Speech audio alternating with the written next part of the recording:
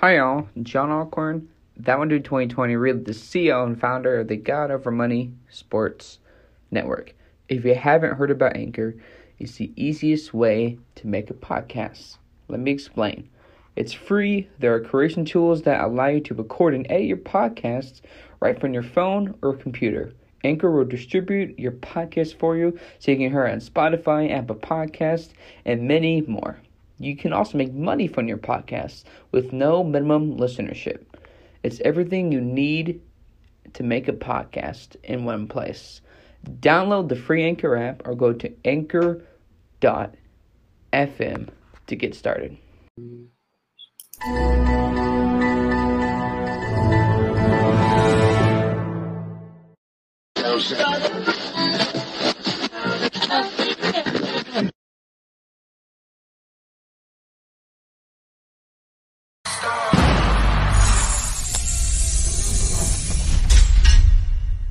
He knows his stuff. He's not afraid to go at people. And no player should have that much control over an organization. Well, last time I checked, this is not the Los Angeles LeBron. How did you get blocked by LeBron James on Twitter? Talking about, wanting to inspire and like, I'm inspired right now. I want to run through a brick wall for you right now. Cutthroat. It's very, up and down roller coaster of emotion. God put me in a position.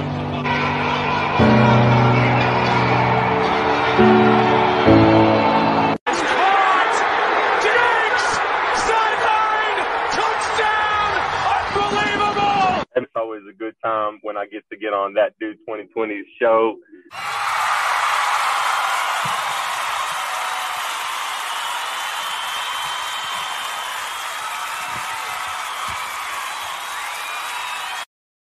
Welcome, folks, to a very special episode of That One Dude 2020 on the God Over Money Sports Network here. Folks, if you somehow at this point in time or live under a rock, don't know who this guy's FS1, Chris Brousard, has done so many great things over the years, but more importantly than that, he has something started called the King Movement. Chris, how are we doing today? I'm great, man. It's good to be on with you. I see you got a lot of personality. You'll never see somebody more passionate about football. My mom, all the doors were closed here in this apartment, and I was still screaming so loud, or not screaming, but so passionately about football that it woke them up and nearly had the neighbors complain. But it's all good. It's all good. But of course, thank you so much for coming on. Nah, it's my pleasure to be here, man. You're, of course, a man of God, man of faith, and you started something called the King Movement. I've done some research about this, how it's like empowering young men. What was the goal, or what inspired you to start the King Movement? Well, when you fall in love with the Lord and he changes your life, you really want to pass that on to other people, and you know that the joy and the peace and the stability and the security that he's given you, he can give to others. You know that the way he's changed your life for positive and in positive ways, that can help other people. And so you naturally want to spread that goodness around. And so for a burden for me was to help reach men for the Lord. And, very concerned just about people in general, families, communities, our country. And I feel like if we strengthen our men and make our men all that God created them to be, then our families, our children, the next generation, our communities, and our country as a whole will be better off. And so that's a lot of the impetus for starting the King Movement. King is a national Christian men's movement. We have chapters throughout the country. We have about 16 running right now in various parts of the country. It's an acronym that stands for Knowledge, Inspiration, and Nurture through God. And our goal is to strengthen men in their daily walks with Christ so that we live out our faith Monday through Saturday, not just when we're in church on Sundays, but it impacts our marriages, our relationships with our children, our co-workers, our witness in society, with our fraternity brothers, whatever it may be. We're representing Christ. And if I had to sum it up, I guess in 2 words, King would be about brotherhood and discipleship. You know, men need male bonding just as females need female bonding. You're into sports. That's one of the greatest things about playing sports was the male bonding that you had with your teammates in the locker room, on the bus, on the plane, wherever it may have been. Fraternities, gangs, lodges, they all provide male bonding. We want to provide male bonding in Christ, in a Christian setting. It doesn't mean that every time we gather, we're always talking about God, but the environment is godly. You're going to be encouraged. You know, there's nothing there that's going to discourage you in your faith or tempt you to move away from Christ. And so that's what King is all about. And so I appreciate you letting me share that and supporting us. I definitely will be supporting. Some of those hoodies look pretty good, though. But I think, Chris, that's an important thing. Sometimes when we talk about fellowship, it's always talking about God. But sometimes, like you said in the Bible, it's about planting that seed in somebody. It could be just saying one last thing. Or when somebody says something not so nice to you, sometimes the best response that I'm learning in my walk with God is sometimes just not saying anything at all. And that is definitely important, fellowship and discipleship. But we kind of talk about, I guess, discipleship here. But of course, you're a man of God, man of faith in the sports industry. We obviously know, Chris, like God has a plan for all of us. I thought I was working with kids. Thank gosh it's not. But how do you think Christians in the sports world can really make a big impact on people's lives, either on or off camera? Well, obviously off camera, you know, you can be a great light. You know, your platform, if people respect you and admire you as a journalist, as a broadcaster, as an athlete, they're going to want to have you come speak, right? At their church, at their corporation, at their school, wherever it may be. And those are all opportunities to shine for Christ. So if it's in a Christian environment, if it's at a church, you obviously can share your testimony or whatever God puts on your heart. And that can really impact the younger generation or even the older generation. Because I know I became a Christian my senior year in college.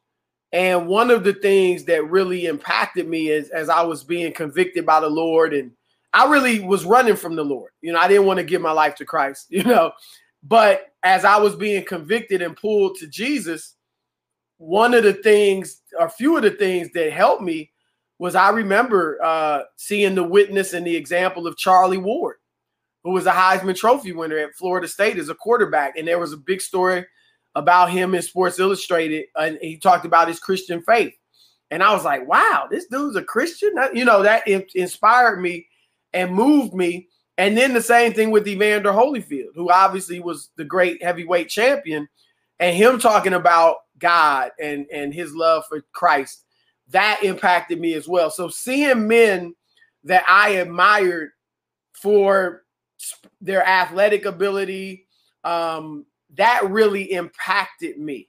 And so I think it's important for us as Christians, particularly those of us in the public eye, but just in general, the world, they need to see that people that they respect and love and follow for various reasons. They respect them because of their wealth. They respect them because of their intelligence. They respect them because of their education. They respect them because of their excellence in their career, whatever that may be. They respect them because they're a great athlete. Whatever it is, they need to see that people that they respect for those reasons love Jesus. And that is going to be a light and a witness to those people. Like, wow, he's this great lawyer and he's awesome and he loves God, you know, and that will move people. So I think that that's important. And then I think publicly, those of us who have a platform, we can't be afraid to stand up for God and his principles. Now, you know, there's a time the Bible says be wise as serpents and humble as harmless as doves, right? So it's not, you know, berating people and throwing in the Bible or the gospel where it's not for lack of a better word, appropriate for that conversation. But when the opportunity presents itself, like the Bible says, when the door is open, be ready to preach in season and out of season, right? So when that door is open, you as a Christian, you need to be ready to walk through it and share what the Lord's done for you, how much you love him, how much you're committed to his teachings or whatever it may be. And so I think those are ways that Christians can really be an example. Couldn't be more right. I think something, and that's why guys like I told you off here, guys like yourself and maybe like another two, is that as a guy that I thought about doing this 7 years ago, I was like, you know what, I feel like there aren't a lot of Christians, or maybe kind of like you said, maybe some aren't as vocal, or maybe some say, hey, I'm a Christian, and guys like you, I was telling other people, reason why I wanted to get in the industry. Yes, I'm very passionate about sports. He's saying very vocal, like he says in the trailer.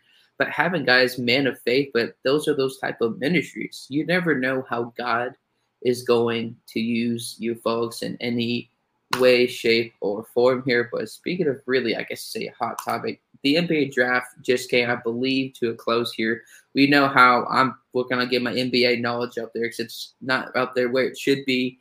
But who do you think performed well or got the guys they needed, but necessarily got overlooked in the draft? Well, look, it's not surprising that the team with the number one pick would do well. But let's just face it, Detroit needed this. And who knows? We don't know what Cade Cunningham will become. Everyone, including myself, likes him. He's been compared to Luka Doncic, which is obviously a tremendous comparison. If he can become 2/3 of what Luka Doncic is, that's great for the Pistons.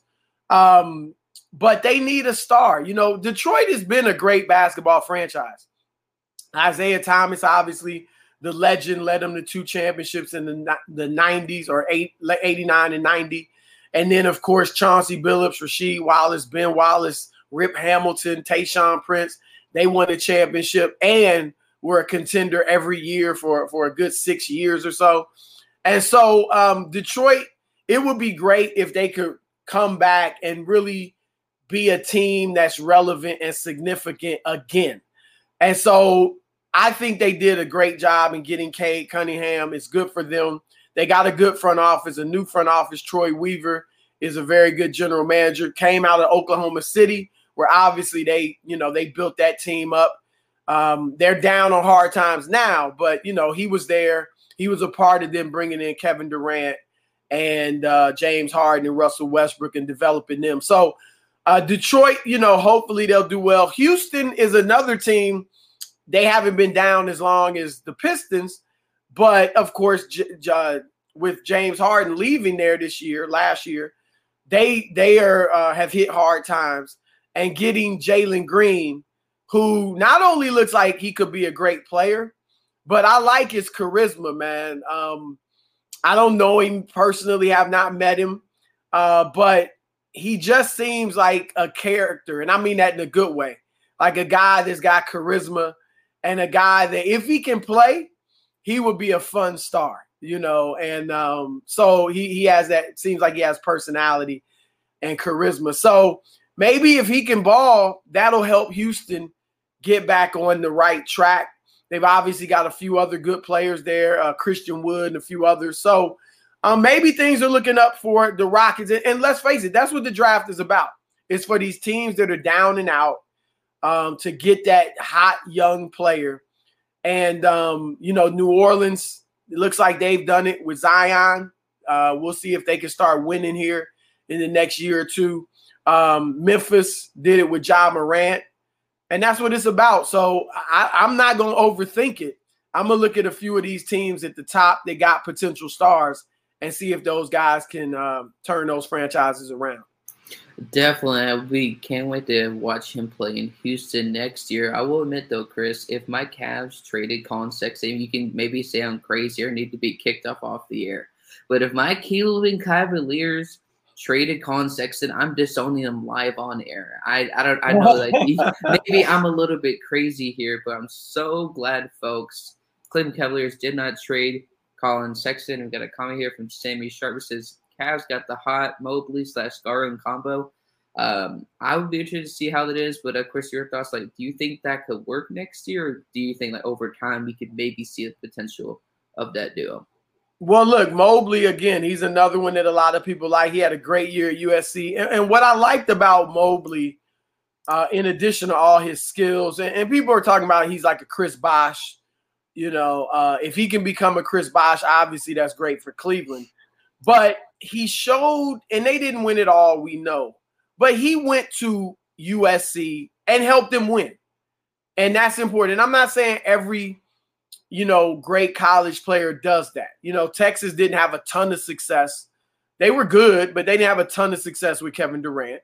So it's not that every player does that. But I like that the 1 year he had at USC, he showed that he can impact winning on both ends of the floor. And so I think that was a good pick for the Cavs. Size still matters. And I know it's become, largely a guard-dominated league. But if you look at Milwaukee, how'd they win it? They won it with their size. If you look at Phoenix, DeAndre Ayton played a big role and was a key factor in them going as far as they did. So the Lakers won it last year because they were big and they overpowered teams. And I think you may see a resurgence of bigs, becoming a bigger part of the game again. And so if Mobley can become what some people think he can, then obviously that's great for Cleveland. It's going to be interesting to see what they do with Sexton. Obviously, there's some feeling that he and Garland can't coexist and be that strong together. But getting a big who's going to need his touches, who's going to, presumably play well and maybe become close to a star level player, if not a star, maybe that'll balance things out and it just won't be those two doing everything. And maybe they'll be able to work those two together. Definitely makes you nervous more than a kid falling down at 6 months is the Cleveland Cavaliers organization trying to run whatever they're trying to do. Of course, we won't be respectful of your time here. But my final question, though, is you have Carson Wentz yet again, folks, goes down with an injury. Do you think, Chris, this is a story of once MVP candidate, now injury prone, or is it more of just hopefully he can recover? Unfortunately, it's not now injury prone. If you look at his history, he's been injury prone his entire career since high school. And when he was at North Dakota State in 2011, they found a fracture or stress fracture that he had since he was younger and adolescent. And then since then, it's almost been every year there's been something. Carson Wentz is a very big-time talent. Obviously, in 2017, before he got injured, he was on pace to be the MVP. And so you just hope that he can, be healthy. That's my only concern about him. I know he fizzled in Philly. And I was critical of him in Philly. He didn't play well once he came back for the most part. But I really believe that him going to Indianapolis, reconnecting with Frank Reich, both of them are believers. I'm sure that has something to do with how close they are and their connection. Frank Reich is a great quarterbacks coach, quarterbacks whisperer. And so I really believed that Carson was going to go to Indianapolis and resurrect his career. And they were going to be a very good team this year. But look, for a guy to play an 82-game NBA season year after year, for a guy to play a 16, now 17-game NFL season year after year, there's a genetic component to that. The average person, it's not only that we're not good enough in the sport to play at that level. For a lot of us, we couldn't do it physically. You couldn't take that pounding year after year after year, week after week after week. And so you wonder, maybe physically he's just not durable enough. And that's unfortunate if that's the case. I'm not declaring that it definitely is, but certainly that's been the case thus far. And so my only concern about Carson Wentz in Indianapolis is his health.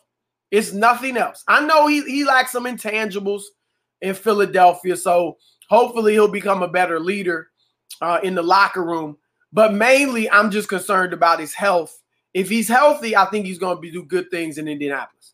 Definitely be really exciting. We'd like to see more faith-filled men to influence your time. But Chris, before we go, we'd definitely like to have you on again and preview the season because, like you said, you know you're never going to meet somebody more passionate at football than myself. But Chris, do you have any final shout-outs or things, of course, that you're working on or potential future projects or anything else? Well, I'll just say that if you want to learn more about the King Movement, you can check out our website at kingmovement.com. You can email us at king@kingmovement.com. I do speak at churches throughout the country, schools, corporations, etc. If you're interested in having me speak, you can go to Chris Brousard Speaks, chrisbroussardspeaks.com, and book me to speak. And I love to come to your church and share the word of the Lord. The most important thing on the fan. But Chris, thank you for coming on. I apologize for that, but we'll definitely have you on to preview the NFL season because you'll definitely have met somebody that is passionate in sports as yourself. But thank you so much for coming on, Chris. And that link down below will be for the King Movement for people to check out. Thank you so much, Chris. All right, my man. Keep up the good work, man. I like your style. Thanks.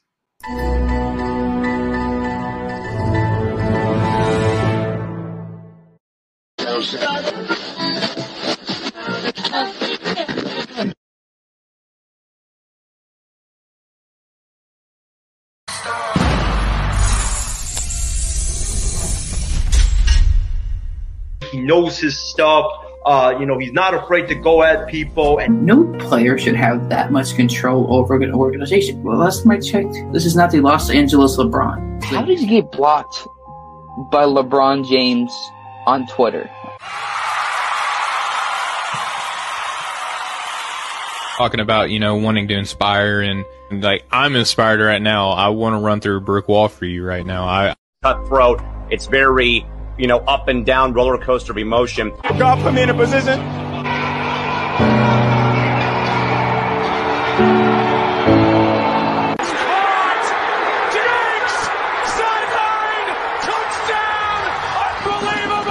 It's always a good time when I get to get on that Dude 2020's show.